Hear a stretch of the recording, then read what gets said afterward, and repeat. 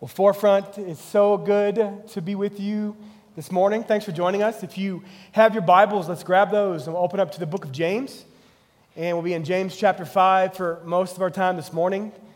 You know, for the last 11 weeks, we've been walking through this amazing letter of James. And today we come to an end as we wrap up this series that we've been calling Get Real. And we've been talking about how do we get real with our faith. You know, a few years ago, Courtney was telling me the story about her mother and father. My mother and father-in-law got married in the early 80s, and a few years ago decided it was time to upgrade their wedding rings. So if you've ever done that before, they went to the jewelry store and they picked out some rings they thought really were going to be a great fit. And so they bought these new rings, and you know they wore them for years. Well, a couple of years ago, my mother-in-law decided it was time to take a ring in and get it cleaned. And so she took it in, she gave it to the jeweler, and they said, hey, we'll call you when it's done. A couple hours later, the jeweler calls. And she says, hey, tell me about this ring. Oh, well, I've had it for such and such time. And she said, here's what's weird is we cleaned it, and then we noticed that it's not a real diamond. She said, it's a cubic zirconia. And she said, well, there's no way that's true. I've actually never given that ring to anybody.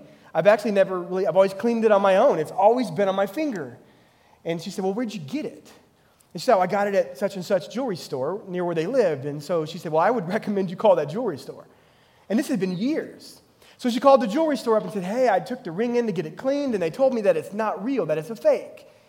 And she said, oh, yeah, about that. She said, years ago, we bought some diamonds from a company that came through. Turned out they were fakes. I said, well, thanks for letting me know. And so they actually refunded her diamond, gave her a bigger diamond, and she went away happy. But I just think for years, my mother-in-law walked around with a beautiful stone on her finger that she showed to everybody as real and authentic, but it turned out to be a fake. This entire letter of James has been talking to us about how do we tell if our faith is real. That a lot of us, we find ourselves walking through life. We move from stage to stage in life, and we think what we look like on the outside demonstrates our faith, but really what we've been showing is that we've been carrying around something we thought was real, but was really inauthentic the entire time. So for these last 11 weeks, James has been walking us through how do we tell if our faith is real? How do we get real with our faith, and how do we tell if what is coming out of our lives is authentic? Because a lot of times we look at our lives and we think, hey, I go to church and I read my Bible and I try to do my best to pray and I try to do all these things. But if we looked at our life, how would we know if our faith truly was genuine? So James talks about the way you know if your faith is real. It's not by how you look on the outside and not even about how you feel about yourself, but it's by what comes out of you. So he says things like you can tell your faith is authentic by the way you deal with trials. Or you can tell your faith is authentic by the quality of your relationships. Are you fighting all the time? You can tell if your faith is real by your view towards money and how you pray. And today, as we fit the pieces of the puzzle together, as we wrap up this study, which I've had a blast teaching, James is going to show us how do we tell if our lifestyle is embodying an authentic faith, and how do we, as we go through the ups and downs of life, keep it real. So if you have your Bibles, let's look. We'll start in James chapter 1. And I purposefully held back a verse, a very important verse from James chapter 1. I apologize in hindsight. But I feel like it comes together so perfectly with chapter 5.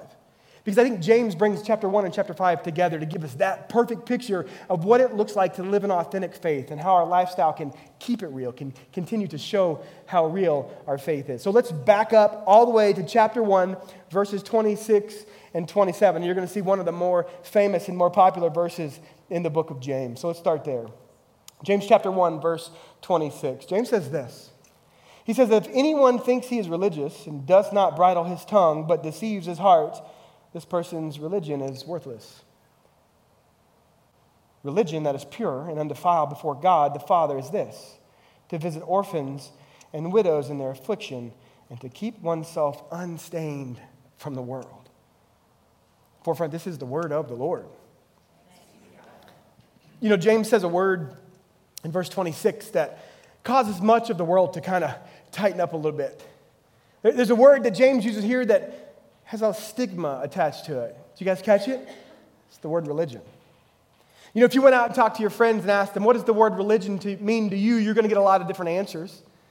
But there is a connotation with that word religion, and it has something to do with the idea of trying to come into a relationship with God that has something to do with our own merit. So if you look around the religions of the world, and you look at Islam, or you look at Hindu, or you look at Sikhism, you look at really any religion of the world, within that religion, there's this idea that I'm doing something to climb the mountain to God, that I'm doing something to earn God's favor. So when James says religion, I think it stands out to us, and it causes us to kind of tighten up a little bit. And I think this line of thinking of religion, of me needing to do something to earn God's love or God's grace or God's favor, it's really kind of snuck into the church too. You know, we see this idea of moralistic therapeutic deism in the church. It's a mouthful. And it's this idea that if I'm a good person, that God's going to love me. If I do more good than bad, then God's going to accept me. That if I have more credits than debits in my account, then God's going to extend me an invitation to heaven someday. So when James says religion, we kind of go, okay, yeah, religion. But when James says religion, he doesn't mean a set of rules, or he doesn't mean something that we're climbing a ladder or working our way up a mountain. James is talking about our lifestyle. I like to think of it this way. That when we talk about the Christian faith, that the foundation of who we are and what we do is not a list of do's and don'ts. It's not a list of do this to earn God's love and don't do that so you can be accepted by God. Because as Christians, there's nothing we can do to earn the grace of God. That the grace of God is not earned, it's given. That the grace of God in our lives, there's nothing that we can earn or climb to get it. Doesn't matter how often you go to church, doesn't matter how loud you pray. You can be baptized as many times as an Olympic swimmer, and it's still not going to get you the grace of God. Why is that? Because the grace of God is not earned. The grace of God is given. And the grace of God is given through faith in Jesus Christ. The only thing that can make us right with God is trusting Jesus. Amen, forefront? And so when James uses this word religion, I don't know if this word is the right word. Because the reality is that none of us can be good enough on our own to ever earn God's grace. And you know how this is true? We can play the Ten Commandment game again. You guys remember the Ten Commandment game from a few weeks ago? How many of us got 100%? None of us, right? Fail, fail, fail. And it's the reality that we can't earn God's grace on our own. So one of the themes we've been talking about throughout this entire letter of James is that what James is telling us about God is that God doesn't want perfection, God wants a pattern. God wants our lives to be patterned after Jesus. That God doesn't expect perfection, He wants progress. He wants our life to be marked by a heart that wants to do and to be more like Jesus and to live in a way that we show and extend the love of God. So when James says worship or religion here, I think probably the better translation of this word is worship. You know, when you think of worship, we think of what we just did, right? We sing songs. We sing songs, get a hand in the air. But worship isn't just music. Worship is a way of life. Worship is a lifestyle. I like to think about it like this. Religion, let's define these terms. Religion communicates an outward expression of a desire to earn God's grace in our lives. That there's this outward expression that I'm doing something to earn God's grace. God, I belong. God, accept me. God, love me because I'm good enough. But worship is different. Notice worship. So I think worship is better defined this way. Worship is the outward expression that reveals God's grace in our life. Do you guys see the difference? One is trying to earn God's grace. The other is revealing God's grace in our life. So worship is the way that we live our life in response to the grace that God has given us through Jesus Christ. That's worship. And so we come in here and we sing these songs and we put our hand in the air. We hold our hands and, we do this one, right? Like the holy shuffle, right? As we sing these songs to God. But we don't do that so God will love us. We do that because He loves us. We come in and we open our Bibles and we pray. We don't do that so God will love us. We do that because God loves us. We serve our neighbor and we tell people about Jesus and we care for people who have needs, not so God will love us, but because God does love us. And we treat people with respect and dignity at work and at home in the neighborhood, not so God will love us, but why forefront? Because God loves us. See, that's a demonstration of a lifestyle of worship. And worship is a natural extension of God's grace in our life. There's this really beautiful story in John chapter 4 where Jesus he's traveling through Samaria, which he didn't need to. He went way out of the way because he had a purpose, and he stops at this well, and he meets this Samaritan woman. He starts to have this conversation with her. And she's there at the not opportune time of the day because she didn't want to be seen by anybody to get water. And Jesus approaches her, and he says, "Hey, can I have a drink?" And so she says, "Sure." And Jesus says, "That water right there that you're drinking from, you'll drink it, and then you'll be thirsty again." He said, "But the water that I give, it's an eternal water. And it will form a spring in your soul and in your heart, and you will never be thirsty again." And she says, "Can I have some of this water?" He said, "That water comes from me." And at this moment, they have this exchange where Jesus speaks to her heart, and all of a sudden she believes that this is the Son of God. This is the one that I've been waiting on. It's the one we've all been waiting on, the Savior of the world. And so she runs into town, and she tells everybody she sees, "Hey, you need to come outside of town to the well because there's a guy out here who's the Son of God. There's a guy out here who told me everything I ever did." And so people believed. They put their faith in Jesus. But what you see in this woman is not a religion, or you don't see her trying to do something to earn God's grace. She realizes she brings nothing to the table, but her heart has changed because of God's grace. But she didn't just go read old scrolls and sit in her room and pray. She went and told everybody she met about Jesus. See, there's an extension of our lives that changes when we have our hearts changed by God.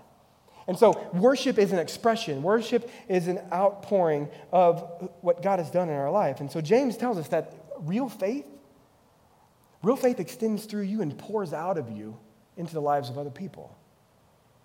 Vance Pittman, he's a pastor in Las Vegas. I love what he says.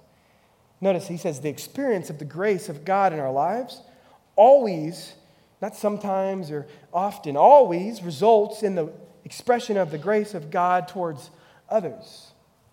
It always pours out and spills out into us. So when you and I experience this grace, it spills out and it changes the way I talk to people. It changes the way I treat my wife. It changes the way I treat my kids. It changes the way I act at work. It changes the way I interact with my neighbors, because that's God's grace in my life pouring out into yours. And James says that our lives become pastors of God's grace. If you've ever done a remodeling project at home, or you've ever worked construction, you know what this is, right?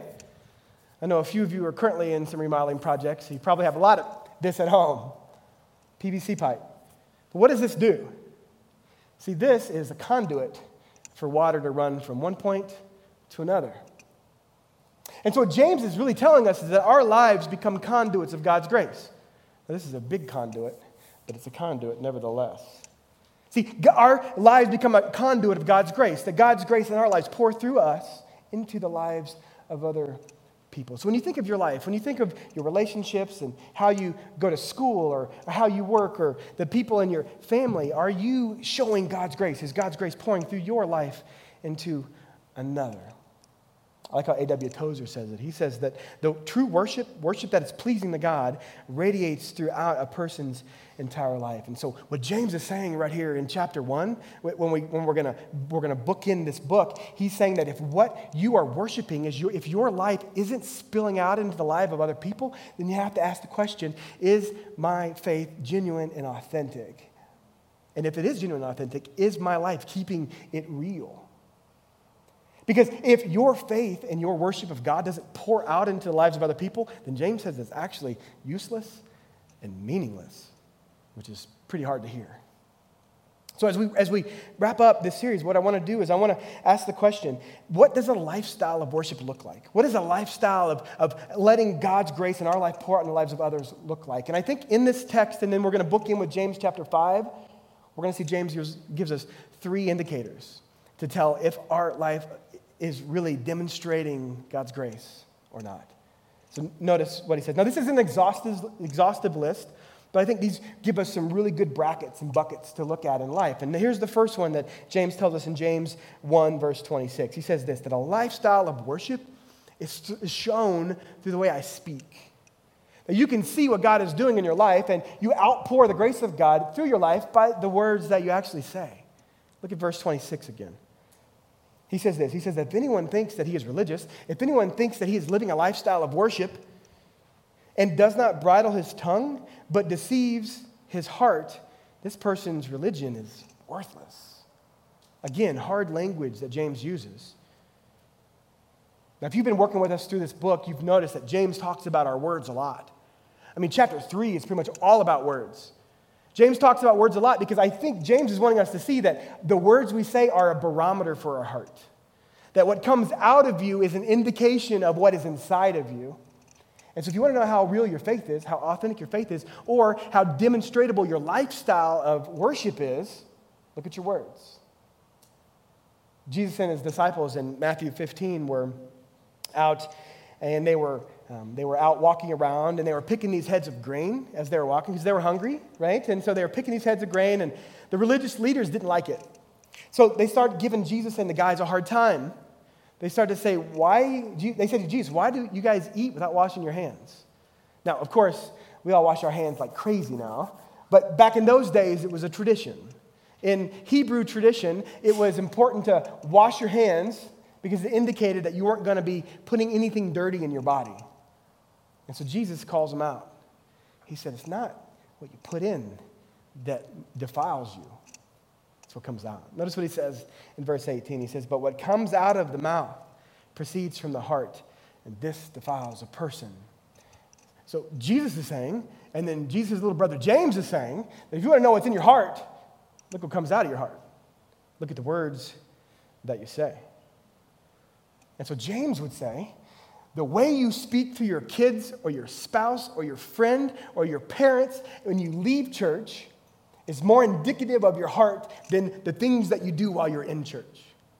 That if you walk out of church and the other 167 hours a week, hell is breaking loose from your mouth, it's an indication of what's going on in your heart. No matter how loud you sang, no matter how hard you prayed, or how many times you said, amen. Your heart reveals your words reveal what's going on in your heart. Like what David Platt says. Notice David Platt. He says this. He says, don't deceive yourself. Again, don't deceive yourself. When you speak, you tell the truth about your heart. That hurts some of us. That cuts some of us. That cuts me a lot. Don't deceive yourself. When you speak, your words reveal your heart. So what do your words say about you? What did your words this week say about you? What words did you say this morning when you were running late to get to church? What do your words reveal about your heart?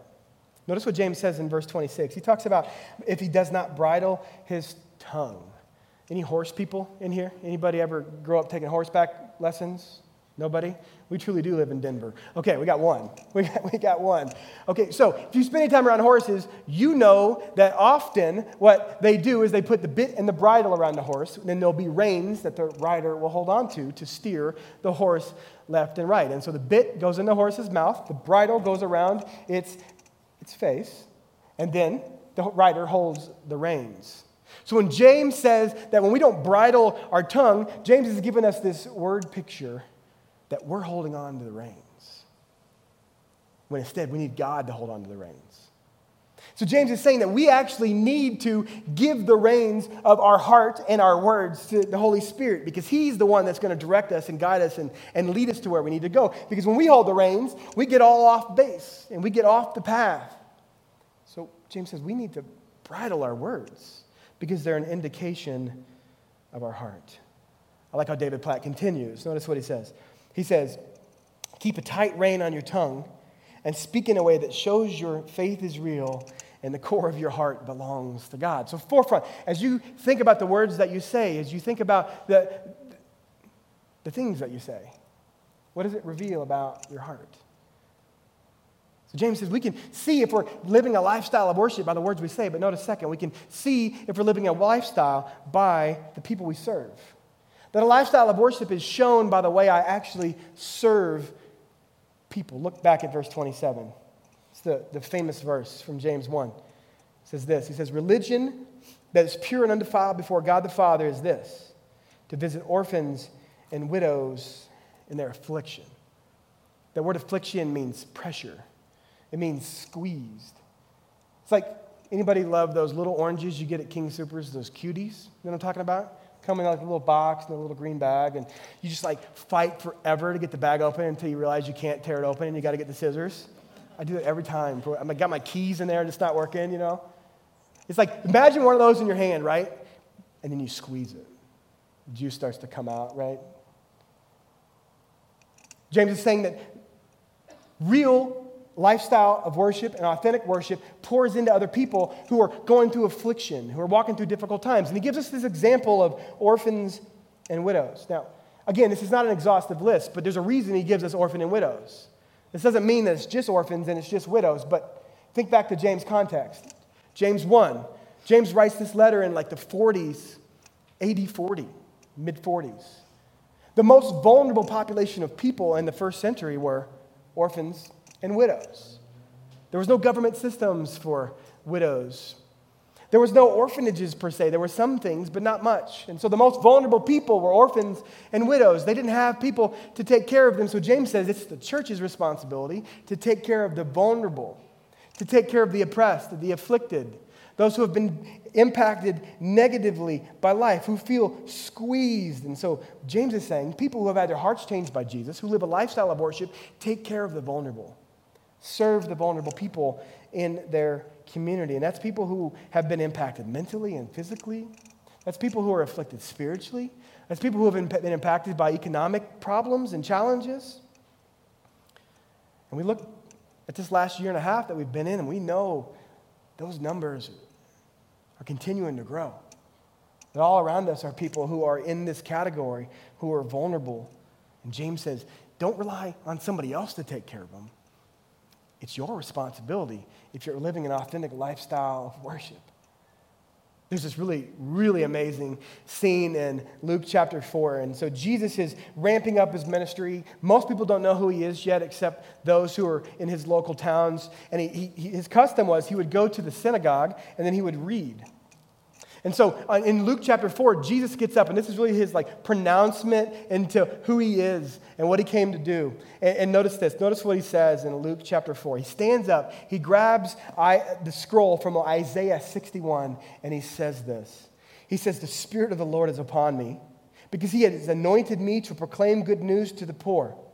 He has sent me to proclaim liberty to the captives and recovering of sight to the blind, to set at liberty those who are oppressed, to proclaim the year of the Lord's favor." And then he sits back down, and everybody's eyes are on him because he just said, that's me. That's why I came. I'm the man that Isaiah was writing about 700 years before. And we see that Jesus had a mission, and he came to bring the good news. He came to give his life for the world, but he also came to bring hope to those who were downtrodden and afflicted and who were being crushed by life. And when Jesus leaves and he gives us our mission, you know what he says? He says, you go do the same. You go and help and do the same. So our mission, as James tells us, is to be on mission to do this very thing, to help those who are vulnerable. And Forefront, this is what we should be wanting to be known for as a church. Forefront should want to be known in this city as the beacon of hope, where people who are vulnerable and are being crushed and squeezed and afflicted can come and find hope and come and find peace. And not just false words, but people that want to lean in and help. This is our mission. And this is why we partner with amazing partners like Community Ministry, who in a month see 1,200 people who are walking through vulnerable and afflicted and difficult seasons, that serve 300 to 400 families, providing them with food and backpack supplies and Thanksgiving dinners, helping those who have needs. This is why we partner with groups like Building Guate in Guatemala, who purposefully set up a community around a trash dump of people who are digging in the trash for food to provide them jobs and a nutrition center and a pregnancy center and homes. This is why at Forefront our heart is to serve those in our community. That's why we have groups like Project Service, where you can sign up and actually get involved in people's lives and taking care of the ones that Jesus came to provide hope for. This is the mission that God calls us on. Billy Graham says this. He says that the highest form of worship is the worship of unselfish Christian service. And so you might say, I'm not doing very good at this. There's a lot of ways for you to get involved. If you say right now in my life, I'm not really serving, I don't see an outpouring, maybe my words demonstrate my heart, but my service doesn't, I'd encourage you to pull out our app and go and sign up for our project service group. Because it's one way for you to start getting involved in helping the vulnerable and the people that are walking through tough times. But God has put in your life people in your circle, in your neighborhood, at work, who are vulnerable and who are afflicted. And Jesus and James are telling us it's time to step in and demonstrate a lifestyle of worship by the people we serve. So James is saying here that we demonstrate our heart by serving others. I like how Isaiah says it. He says this. He says, learn to do good, seek justice, correct oppression, bring justice to the fatherless, and plead the widow's case. This is our call, and this is how we reflect God's grace as a conduit from us to others. So how do we tell if we're living a lifestyle of worship? It's by the words we say. It's by the people we serve. But look at third here. A life of worship is shown by protecting others from drift. Notice how James ends this entire book. James doesn't end the book by saying, go off and have a great day, have a good life, I love you, blessings. James comes back around one more time and hits us with the full thing. Notice this, chapter 5, verse 19 and 20. Notice how James ends this entire amazing letter. He says, get real, my brothers. If anyone among you wanders from the truth and someone brings him back, let him know that whoever brings back a sinner from his wandering will save his soul from death and will cover a multitude of sins. When the pandemic started, how many of you guys got pandemic puppies? Any pandemic puppies in here? A couple of pandemic puppies. So we decided we were going to get a pandemic puppy. So we've always wanted an English bulldog, and so we got on one of those rescue adoption sites, and we found this guy. He was 5 months old, and he was down in Colorado Springs. His name's Odie. So we went and got Odie, and Odie is amazing.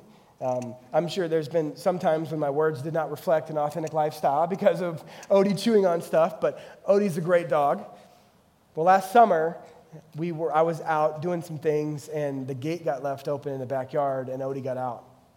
And Courtney called me, and she was pretty upset. Can't find Odie, searching the house. And so she's out knocking doors in the neighborhood, looking around. And it was probably a good hour and a half, and we couldn't find Odie. I'm driving home to get back, and everybody's really worried and upset. And so she comes across our neighbor across the street, and she's like, hey, have you seen my dog? And he's like, well, what does your dog look like? It looks like this. And she said, yeah, actually, I have seen your dog, but I didn't know where he went, so I took him to the Foothills Animal Shelter.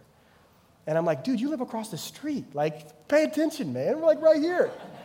But anyways, we drove up to the Foothills Animal Shelter, and there he was. And we're like, microchip this guy, please. Let's never let this happen again.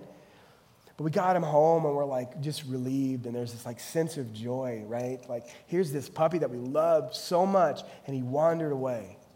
And we were worried we'd never see him again. I mean, he's a good-looking guy, right? A lot of people would like to have this dog. I think of what James says here. James is saying that we should never stop looking for those who are wandering. And we should never stop chasing after those who have drifted away. That as God's people, authentic lifestyle is demonstrated by people who have a desire to walk step in step with their brothers and sisters in Christ so that we don't drift, so that we don't wander away. And so those that do, we help bring them back to God. There's a debate amongst scholars that who's James talking to here? Is he talking to Christians who wandered away and lost their faith? Like, is it possible to lose your salvation? Is he talking to Christians who had maybe just drifted because of lifestyle, or is he talking to non-believers? But look back at verse 19. Notice what he says. He says, my brothers and sisters, if anyone drifts, if anyone wanders. He's talking to us. And he's saying that there's a reality amongst all of us that we have to recognize. is that it's easy to wander and it's easy to drift. All right, I want a moment of honesty here, okay? We're all amongst friends and family. How many of you have been following Jesus for at least 10 years? Raise your hand. Keep your hands up. 20 years, 30 years. Keep them up. Okay, those of you, right? I did that backwards, by the way, but you know what I was doing. How many of you, in the time you've been following Jesus, found out that you maybe drifted a little bit? Maybe you wandered just a little bit. Maybe you weren't as faithful reading your Bibles. Or keep them hands up. Keep them hands up. If you put your hand down, we need to play the Ten Commandment game again, okay? Reality is we all drift. We all wander. It's a reality of life. Tony Evans says it this way when talking about this verse. He says that there are two options, regression or progression. There's no such thing as static Christianity. A Christian cannot shift into neutral or idle for a while. You can either move forward or you can slide backwards. If you're not moving forward, then you're automatically drifting backwards. And James is saying this is a reality for all of us. And this is a reality we've all experienced. We've all drifted. We've all wandered. But as authentic worship, as a lifestyle of authentic worship, we should be passionate to help people come back, to help walk step in step with people, to draw them back to the truth of Jesus and who he is. But here's the good news. Even though we drift, even though we wander from time to time, if you've placed your faith in Jesus and you know Jesus as your Savior, you've put Jesus first in your life, no matter if you drift, no matter if you wander, you don't have to worry because your salvation is secure. Because Jesus came and gave his life for you. You didn't earn it. And so when God saves you, you are saved for good, forefront, and that's a slam dunk. Amen? It doesn't give us permission to wander and drift, but it helps give us comfort to know that as the world pulls and leads us in different directions sometimes, that God is always faithful to chase after us to bring us home. I love what Jesus says in John 10. Notice what he says. He says that nothing can take you away from the love of God when you put Jesus in your life. Look, he says, my sheep hear my voice. My people hear my voice, and I know them, and they follow me. I give them eternal life, and they will never perish, and no one will snatch them out of my hand. Do you hear that? Doesn't matter. Nothing can snatch you out of the hand of Jesus if you put your faith in him.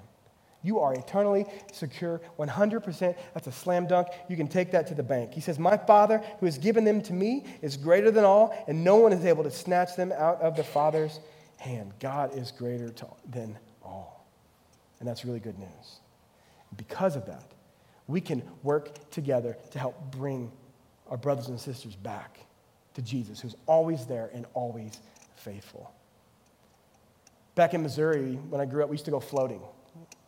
Some of you ever been floating before? Some of you might be from Nebraska where you go tanking. That's weird, but tanking. Or maybe grab your inner tubes and do a little whitewater rafting, right? But you know when you get on a tube and you don't have a paddle, what are you going to do? Just going to go wherever the current takes you, right? And so sometimes you get off and you drift and you wander and you go off to different ways. And that's what life does to us. So James is just making sure we're aware that life is going to try to do that to you. And for some of us, we drift, or people in our lives drift because of good things. New job, kids are in sports, busy times. And so we begin to drift just a little bit. We begin to move down the path just a little bit. The reality is, as the old saying goes, if the devil can't make you bad, he's going to make you busy. Sometimes a busy life leads us to take our eyes off of Jesus just a little bit. But sometimes it's not good things that cause people to drift. Sometimes it's sin.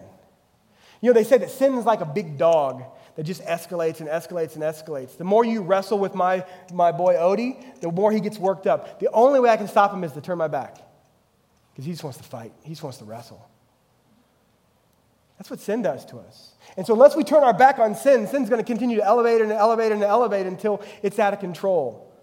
And so when sin sneaks in, or we fall into a pattern that is outside of what God wants for our life, it's so easy for us to drift, and it's so easy for us to wander. And what happens is we begin to spend just a little less time in God's Word.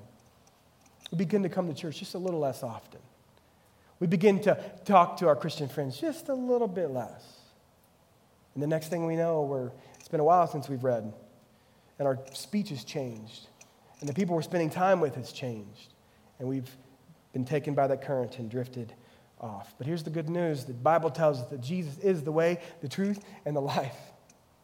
And so when we direct ourselves back to this book, and this book is the filter for our life, God always brings us home. Amen?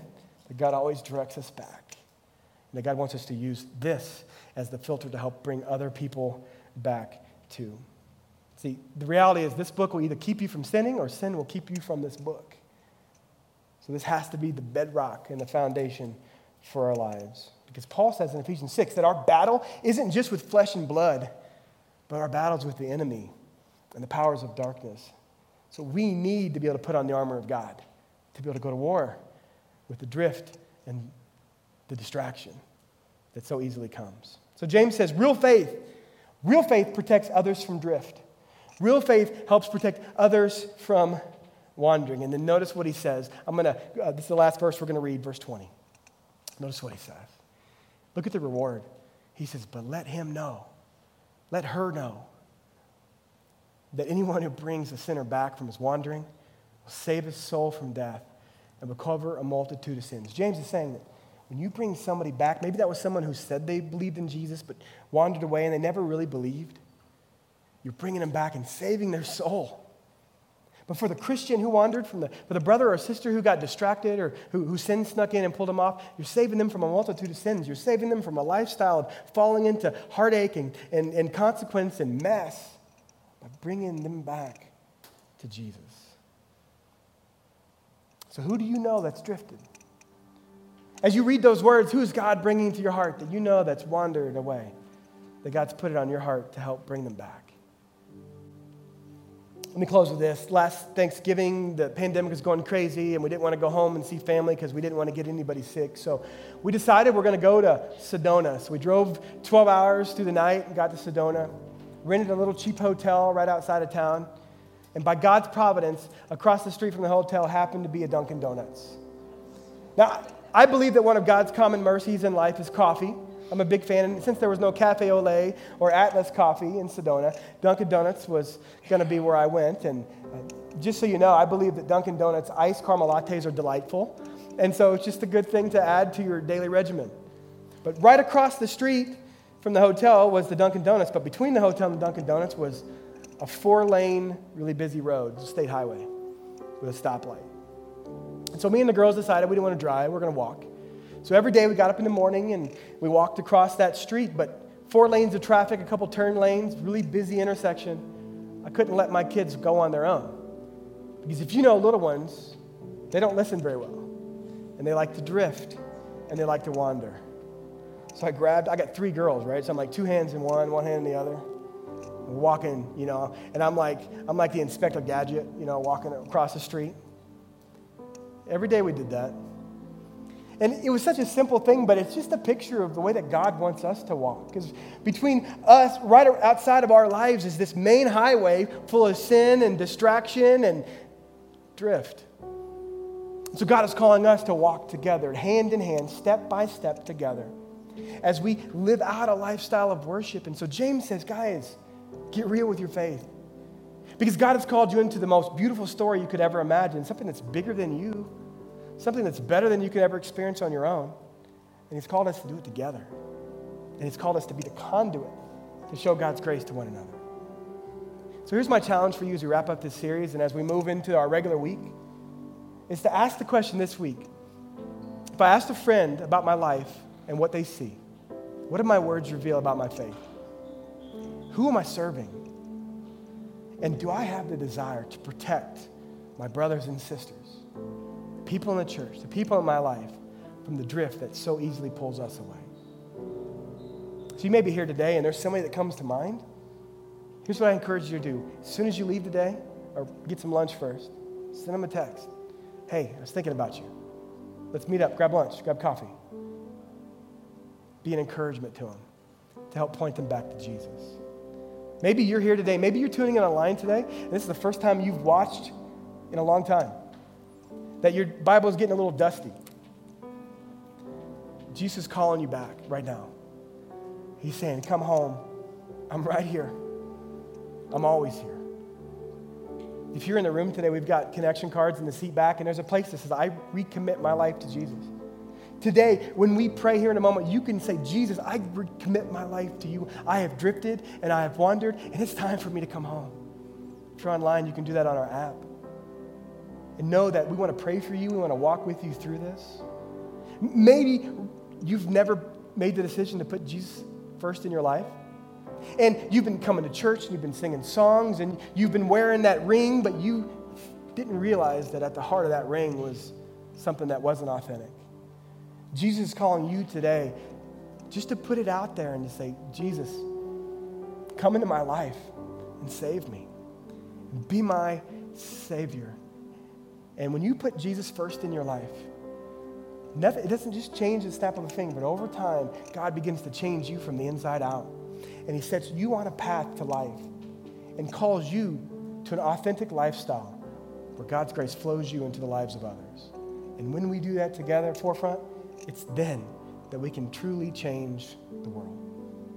So let's get on that mission together.